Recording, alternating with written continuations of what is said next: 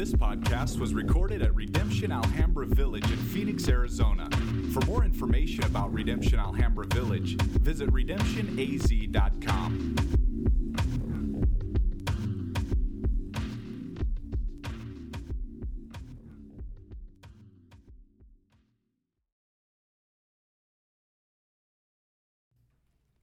I think you'd have to literally be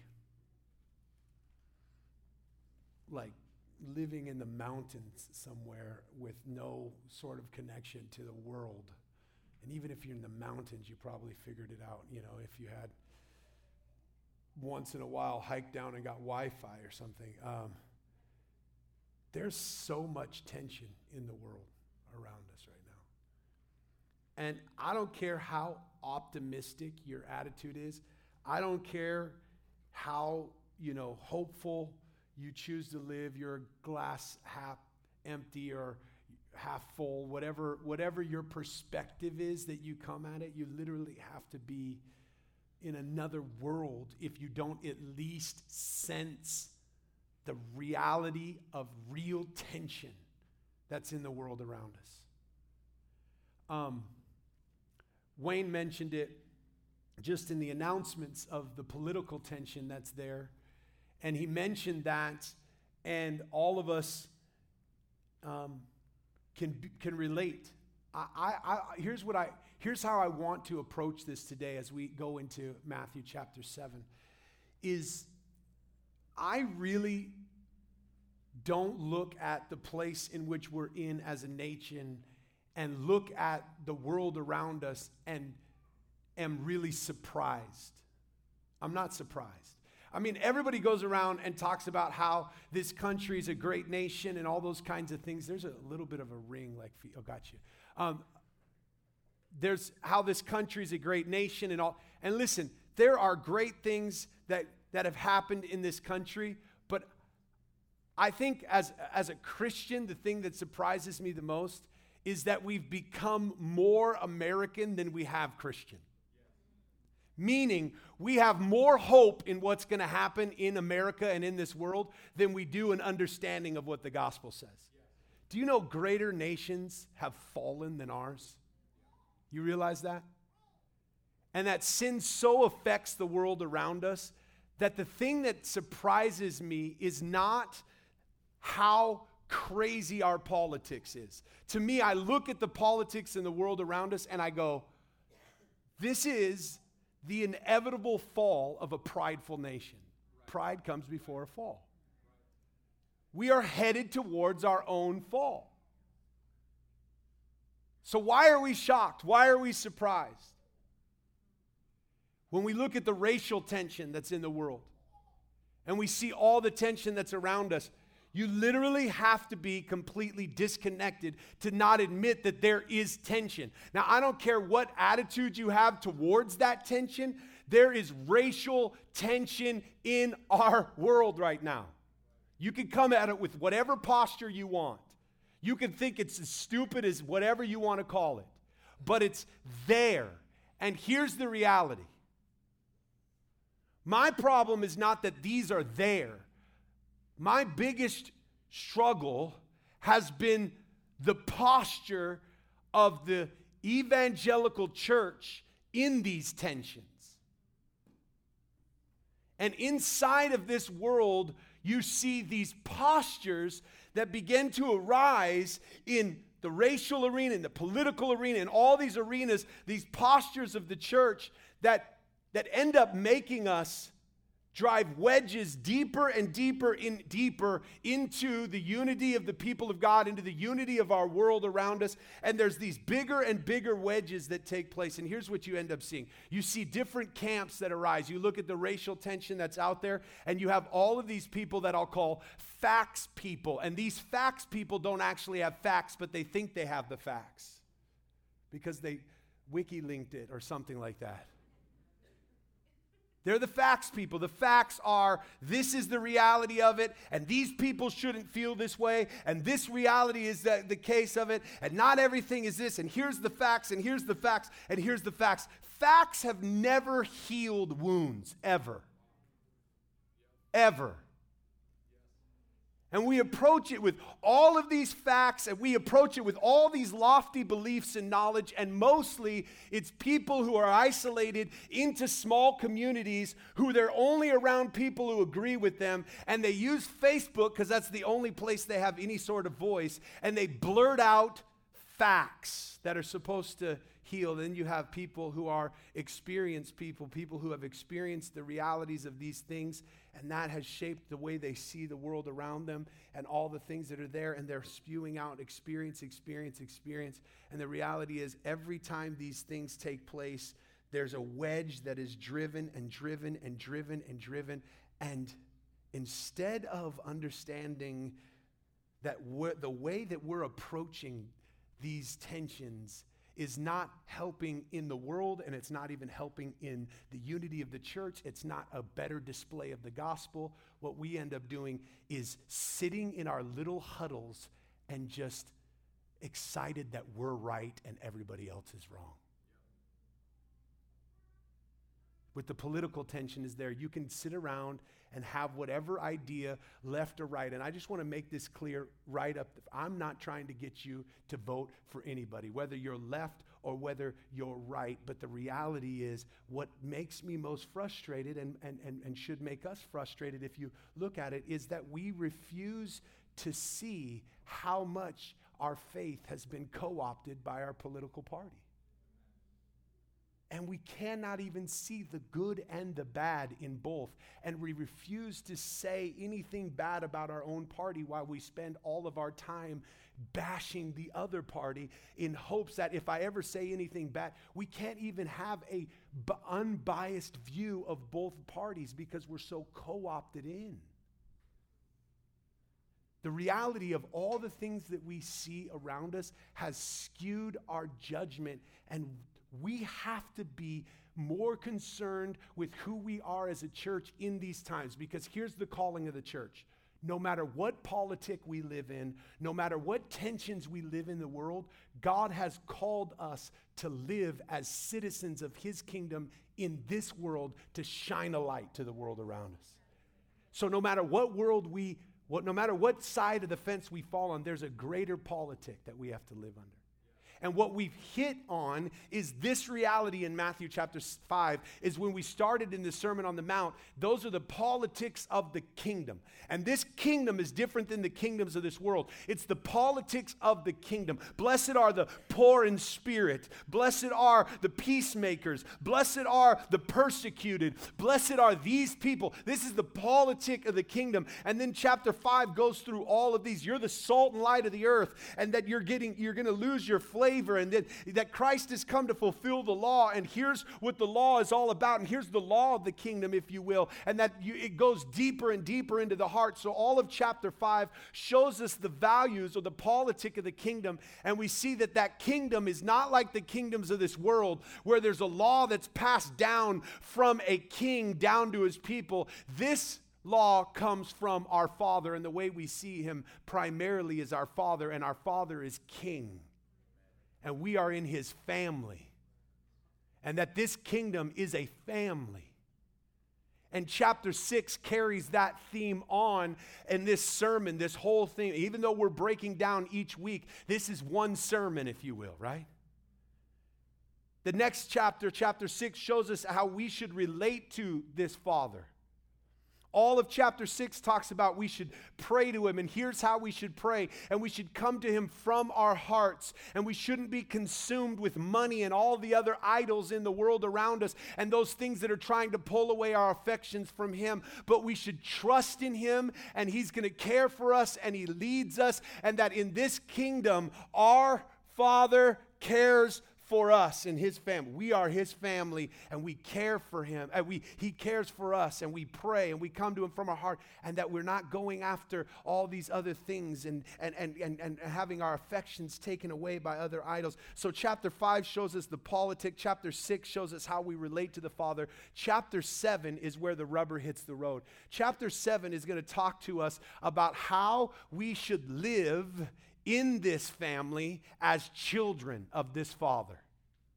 How we should live in this family, and how we should live relating to this family and to the world around us.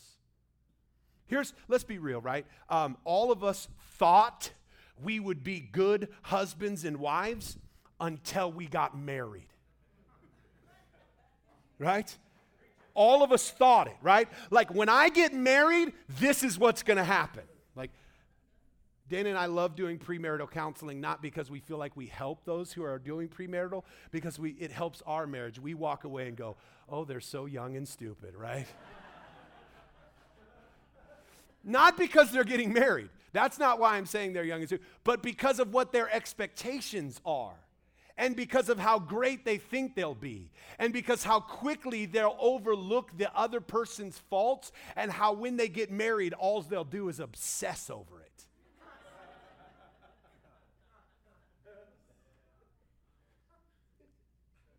The reality of our beliefs about what marriage is so much easier to have a belief about marriage until you're married. It's the same about parenting, right? Everybody believes they're going to be the best parent, and they got so many ideas about how to parent until they have kids. And then the reality of how, I remember walking around seeing kids going crazy, real crazy kids, and literally coming to my conclusion, my kids will never do that. Now I just have come to the place where it's like, someday you'll know, maybe, right? My kid's that kid. I look at this and I realize my beliefs are so much better in my head than they are in my practice. Everyone dreams about how good of a Christian they will be until they live inside of church community. Listen, the way you know the fruit of your Christianity is not by what you think in your head or what you believe. It's in your practices. So if every church you go to, you are always in the middle of drama, and then you leave saying those people, there's a common denominator, right? You are always there, right? And the reality of that is, you could talk all you want about forgiveness until you have to forgive somebody. You could talk all you want about repentance until you have to repent and humble yourself. You could talk all you want about living in diversity, where people of different races and tribes and tongues and money backgrounds. You could talk all you want about reconciliation of the saints until you have to live in a diverse community where people are different than you. You can talk all you want about a biblical vision of what you desire. But until you're able to embody it and live it out, all of us in this room have opinions about how to be evangelists in our workplace and at school, and we're like, this is what evangelism really is, and none of us are living it out. If we lived out half of our evangelistic beliefs, we would make way more impact.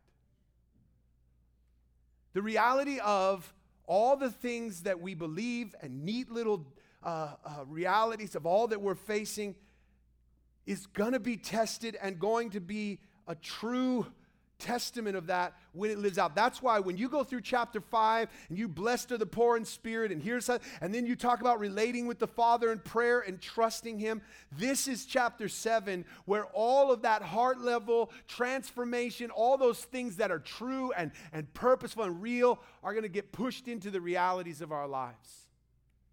So let's stand as we read chapter 7. Matthew chapter 7. I'm going to have to move quick, y'all. I got carried away a little bit.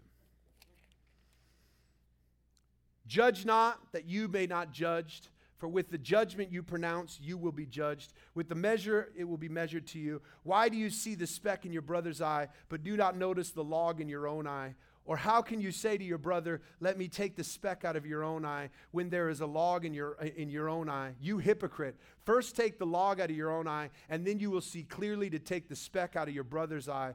Do not give dogs what is holy, and do not throw your pearls before pigs, lest you trample them under feet and turn back, lest they trample them underfoot and turn back to attack you. This is the word of the Lord. You may be seated.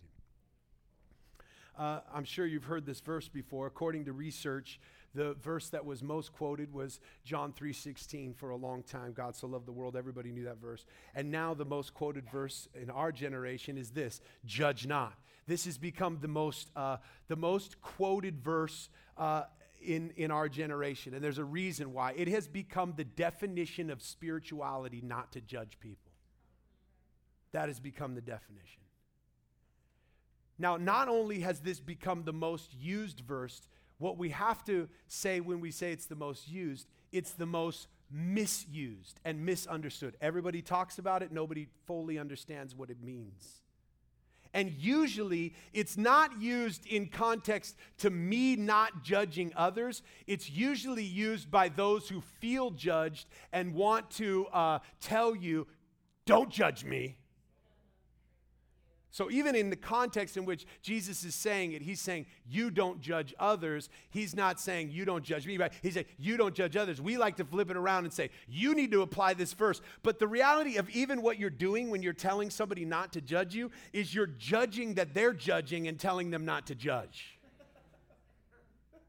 So even in its context, it's more used for what you're doing than for what you think they're doing.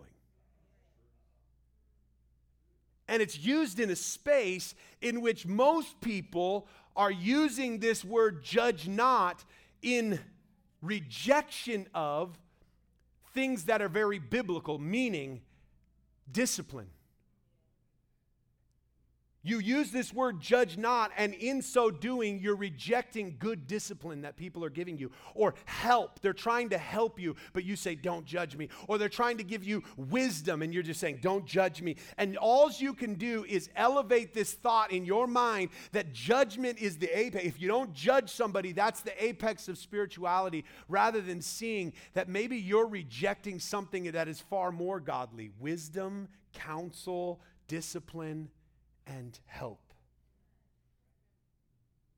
Because you can't look at this one verse and take it out of the whole context of the chapter, but even beyond that, take it out of the whole context of Scripture. I could use so many verses. Matthew chapter 18, 15 through 17, where it talks about when you see someone who's offended you, go to them and confront them. If not, get 3 witnesses. If that doesn't work, take them in front of the whole church. And if that doesn't work, kick them out and turn them over, And that sounds very judgmental.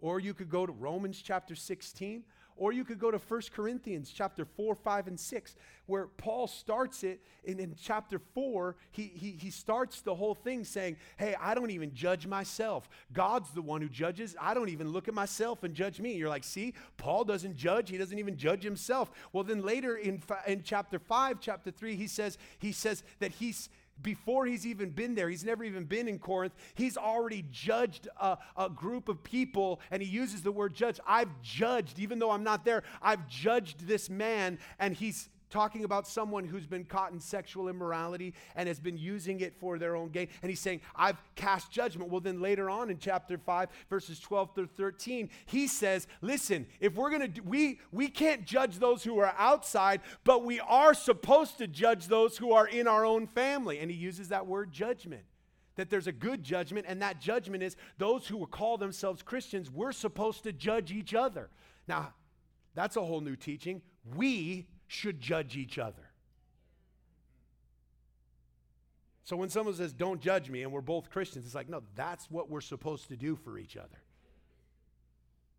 Then not only that, chapter 6 just blows your mind and sounds super deep when he goes, listen, our place is we are going to be, as the people of God, in the end, the ones who judge the world, hear this, and we're going to judge the angels.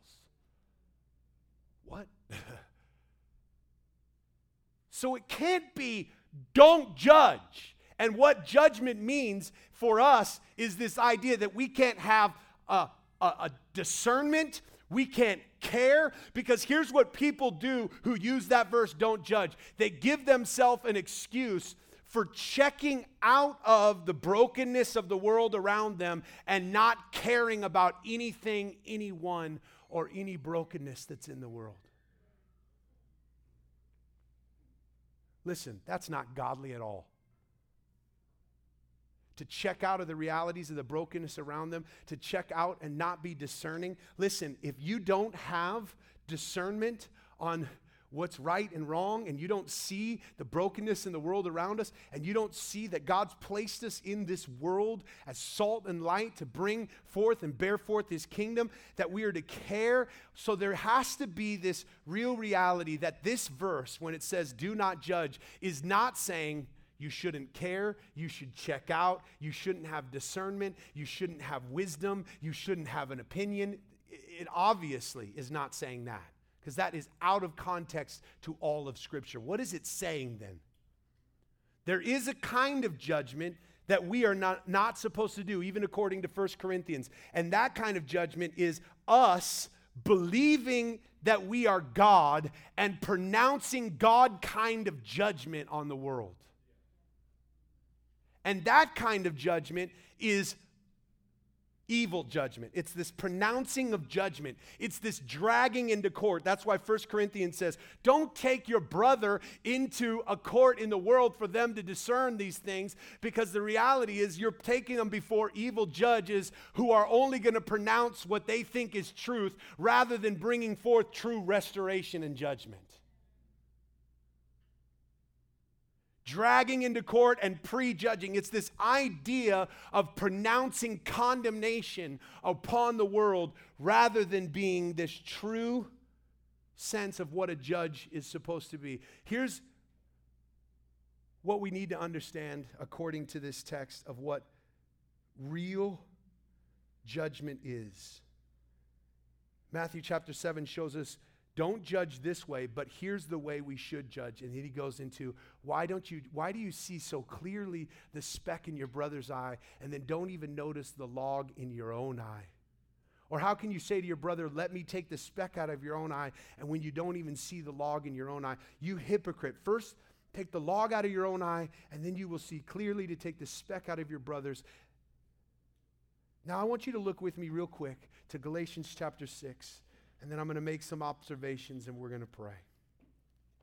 Galatians 6 says this, brothers, verse 1, if anyone is caught in any transgression, you who are spiritual, there's that word spiritual, should restore him with a spirit of gentleness. Keep watch on yourself, lest you too be tempted. Bear one another's burdens, and so fulfill the law of Christ. For if anyone thinks he is something when he is nothing, he is deceived. But let each one test his own works, and then the reason to boast will be in himself alone and not in his neighbor. For each will have to bear his own load. Here's what I want you to notice.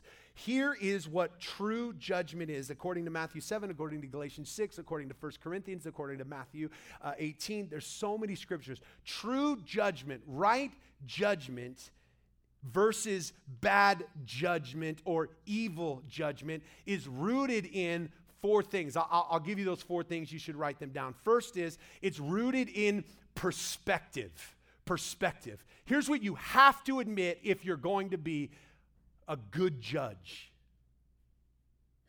You have to admit your own biasness. And that you are shaped by your own bias and your own opinion. Y'all have a log in your eye. Galatians 6 says it this way, if you see someone who is trapped in sin, those who are spiritual should not check out and say, oh, I'm not going to help them. No, those who are spiritual are going to restore such a one with a spirit of gentleness. And what are they going to do? They're going to keep watch on themselves lest they be tempted. The only way you can truly be the right kind of judge is if you have the right perspective. And the only way you can have the right perspective is by seeing other people's sin through the bigness of the log in your own eye. Through the reality of all that you have and all the brokenness and sin with us. Those who are spiritual are going to look at their own lives and self-examine, and they're going to look at themselves, because what they're really wanting is not for their opinion to be put forward. What they're really wanting is to restore and to help and to bring healing. Listen, We have to, if we're really going to be good judges in this world, we have to have this heart where we have the right perspective. That's why I think it is so just anti-gospel when people say they are Christians and sit up in their high towers and don't even realize that they've been shaped by their privilege, they've been shaped by their own realities, they've been shaped by their own biases and opinions. We've been shaped by all of these things, and we formulate it and we spout it out like it's the Christian thing, rather than realizing all of our lives.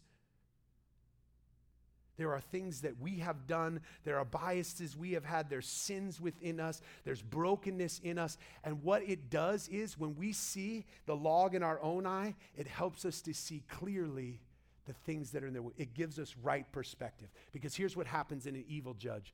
They look out to the world around them and they use the brokenness of the world to excuse their own brokenness. You see this happen a lot. People who look out at the world around them and can't even declare true statements, because if they do declare a true statement, it will go against their very true statement. Let me give against their own stand that they're making. I'll give you an example. In all the racial tension, there's a whole group of people who can't utter the words Black Lives Matter, because if they say Black Lives Matter, what they're saying is, in their minds, I'm supporting a whole agenda and all these things. And if I do that, I can't say, like it's anti-gospel to say that Black lives do matter. We should be the first ones to declare that Black lives matter. Why? Why? Because they matter. They're created in the image and likeness of God. And we go, well, if I say that, well, then it's going to get me off my platform. That means we've been co-opted into a platform. I'm not saying we support an agenda. I'm saying we could say with confidence that lives matter. We should be the first and the loudest. And when you see these kinds of realities, it means we've been shaped more by our biases and opinions rather than the gospel. We should see clearly through the eyes and a perspective. This helps us even as we're dealing with individuals who are in broken places. When people come to me and go, man, I got so much going on in my life and so many things. The reason why they're going to come to me as a pastor is not so I can tell them, well, here's how you've screwed up in all of your areas and this is just messing. No, they're coming because they know that I can see, if it wasn't for God's grace, I could be in that very situation. I'm not better than those people. I'm not elevated above them. It's not that they've fallen to some, I could be there. That actually makes me helpful. You see, what many of us think is that we're not helpful until everything's perfect in our life. No. Self-awareness is what makes us helpful. It's the very reality of our own brokenness, the repentance of sin, the ongoing things around us, and seeing the mixture and the bias and trying to filter through that. And I know that's a very difficult place to be, especially in the world around us, where we get so into these arenas where we don't even realize our own biases. We see that in relationships, in the church, in politics, in race. You see that all around, where we can't even acknowledge good things in another party, because if we acknowledge good things in another party, or we can't even acknowledge bad things in our party. Why? Because if we do, we're talking bad about our own part. We are so gracious towards our own biases and so damning to those who don't agree with us. Why? Because that's evil judgment. That's the kind of judgment where we don't have true perspective and our approach is off. Look at the next thing. When you have right perspective, you have right approach. That means evil judgment, people are too harsh, they pronounce damnation, and they're critical of everyone else. And that form right there equals you are no help to anyone. You are harsh, you are damning, you're critical, and you have no help. And that's why Galatians says, if you're going to be spiritual, here's what it is. You have a spirit of gentleness in which sees the tension and the brokenness around, and you approach it with humility and gentleness. And you're coming into those situations not to try and disrupt more, but to try to bring healing. You see someone who is in brokenness, you see someone who's caught in transgressions, and your posture is not, I'm better than you, and you're destroying your life. Your posture is, brother, I could be in that place. I could fall into that same, listen to me, I know the log that's in my own eye. You're headed down a path towards destruction. Let me help you. Let me bear this load with you. Your approach is gentleness, and your approach is, let me help you carry this. A true godly judge is not just making pronouncements of judgment. They are carrying the load of the sin. Their approach is different. Their attitude is different. Look at what takes place in Matthew 7 and in Galatians 6. You see the attitude is one of patience, gentleness, self-examination, and nothing seems too big for God. And it also does not give us an excuse to check out. See, right? As soon as it gets too hard for many of us, and as too many people start disagreeing with us, and too many people don't want to listen to us, and all the counsel we give, I told them what to do, and they never do it. And too many people try to, we try to help them out of their problems. We try to too many people reject us. What do? Fine, I'm just checking out. I'm not helping anyone. I'm just going to stay quiet and just keep my opinions to myself. Why? Because we're not patient, we're not gentle, we're not wanting to carry and now it's starting to seem too big, and we want comfort rather than spiritual living. Our attitude changes and our posture changes, and here's where the posture comes in. When I am able to deal with the reality of self-examining, seeing the log that's in my own eye, seeing the brokenness in my own life, seeing my biases, and seeing the reality of how the gospel breaks those things down, then what ends up happening is you can see clearly, as Matthew 7 says, you can see clearly to help remove the speck in the other person's eye. You can see clearly. What else does it say in Galatians 6? You know that they have to bear their own load. I love what Galatians 6 says, and I hope you can highlight this, because it says, but let each one test his own work. For this reason they will boast in themselves alone and not in his neighbor, for each one has to bear his own load. And that seems contradictory when it says you need to help them bear their burdens and so fulfill the law of Christ. And at the same time, you need to know you can't do it for them. They have to be involved. That makes it frustrating, because many of us want to come in, rescue, fix, and then get the glory for it. Where this text says the posture of a true judge is one who wants to come in restoratively and help them with their participation. And that's why Matthew 7 says, don't put your pearls before swine. And don't give what is holy to dogs. That's why it's saying you can't just throw out and spew out your right judgments in front of people who do not want to even receive them. We're so consumed with being heard and being right, we could care less who we're actually giving it to, right? That even knowing when not to say something, because it's not about you being right, it's about restoring. That we even have to discern whether these people really want to hear, whether they're really going to, that we are wasting so much of our time because we're not using wisdom in giving our judgments.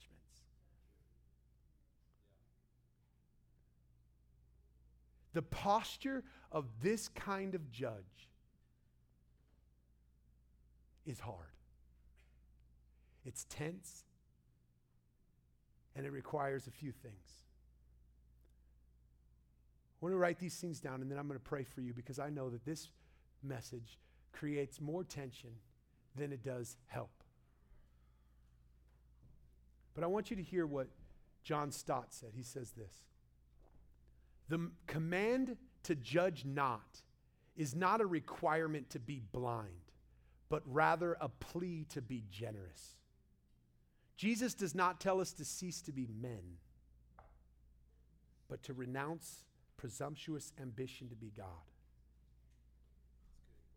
You see, the reality is, saying don't judge doesn't mean you should be blind and not see things that are around you. You have to be dumb to not see the things that are around you, right?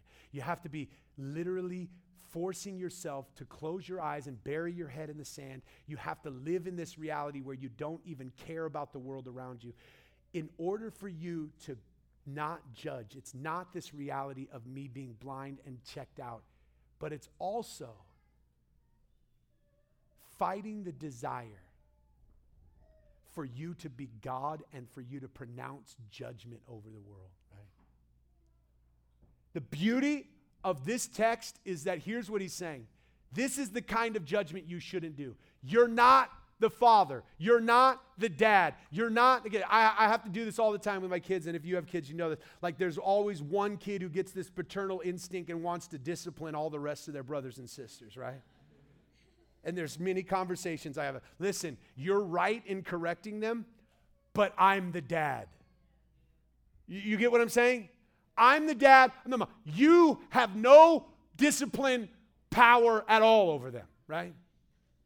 We have to see that in this text, our Heavenly Father is saying, you get to be a brother, not the dad.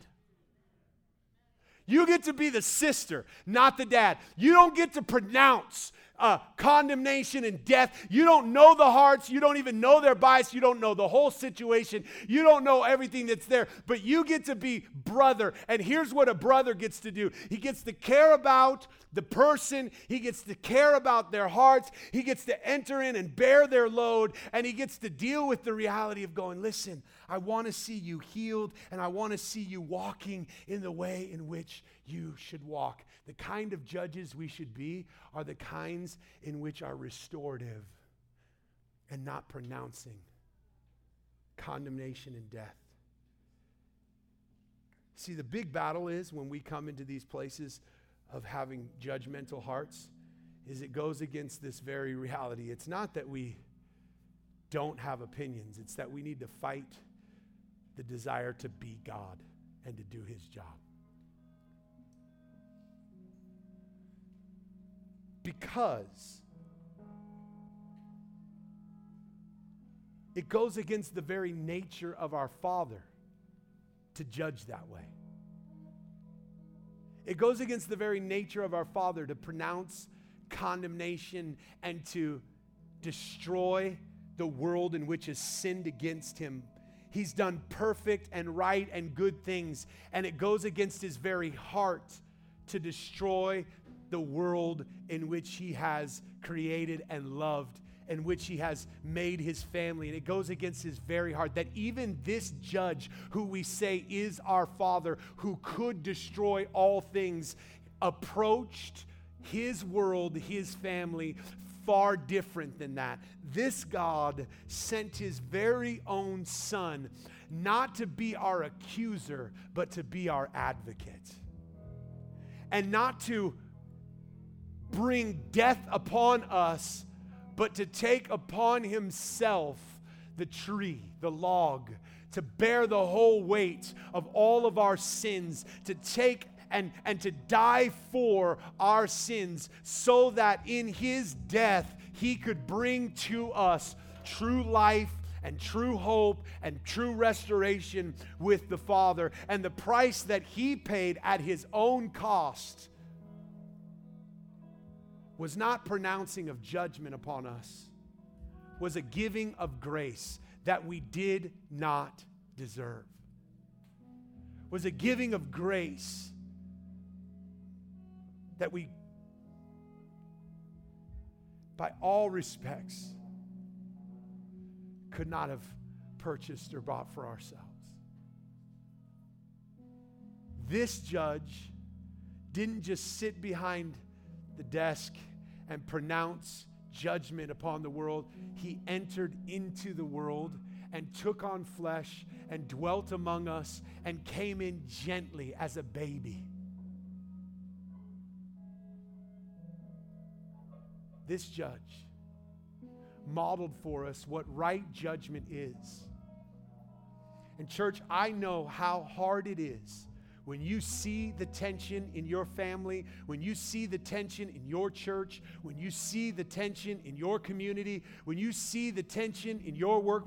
It's hard to live in those places of tension without trying to back away and just sit behind your desk and pronounce judgment.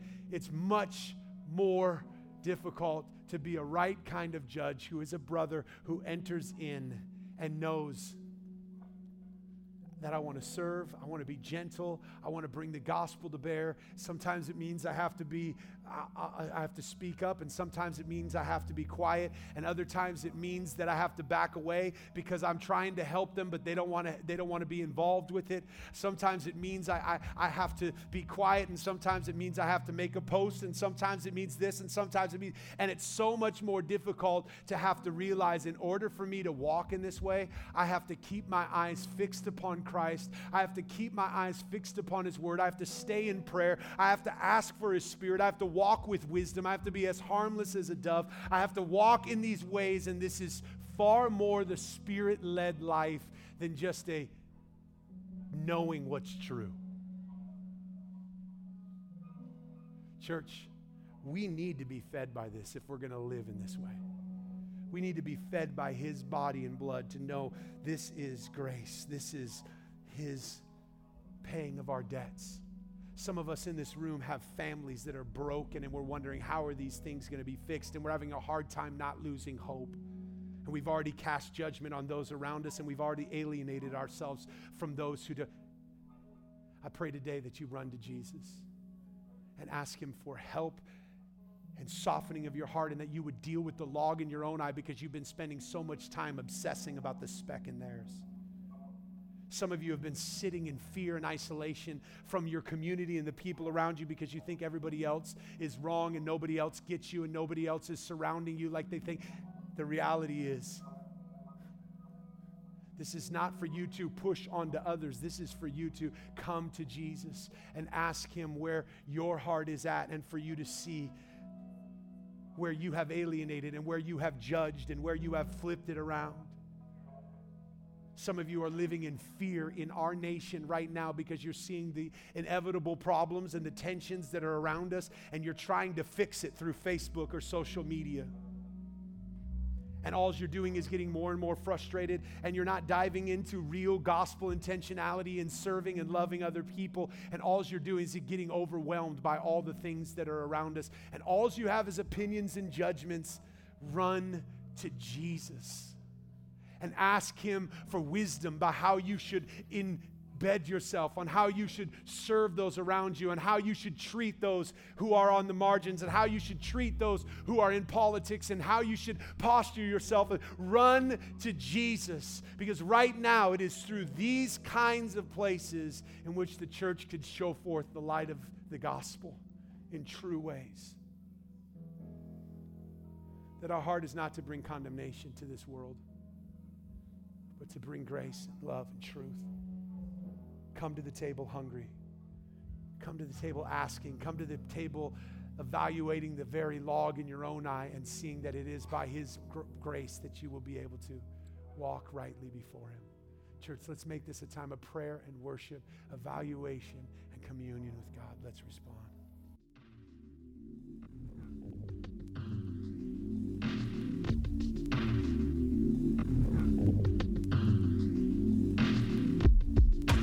This podcast was recorded at Redemption Alhambra Village in Phoenix, Arizona. For more information about Redemption Alhambra Village, visit redemptionaz.com.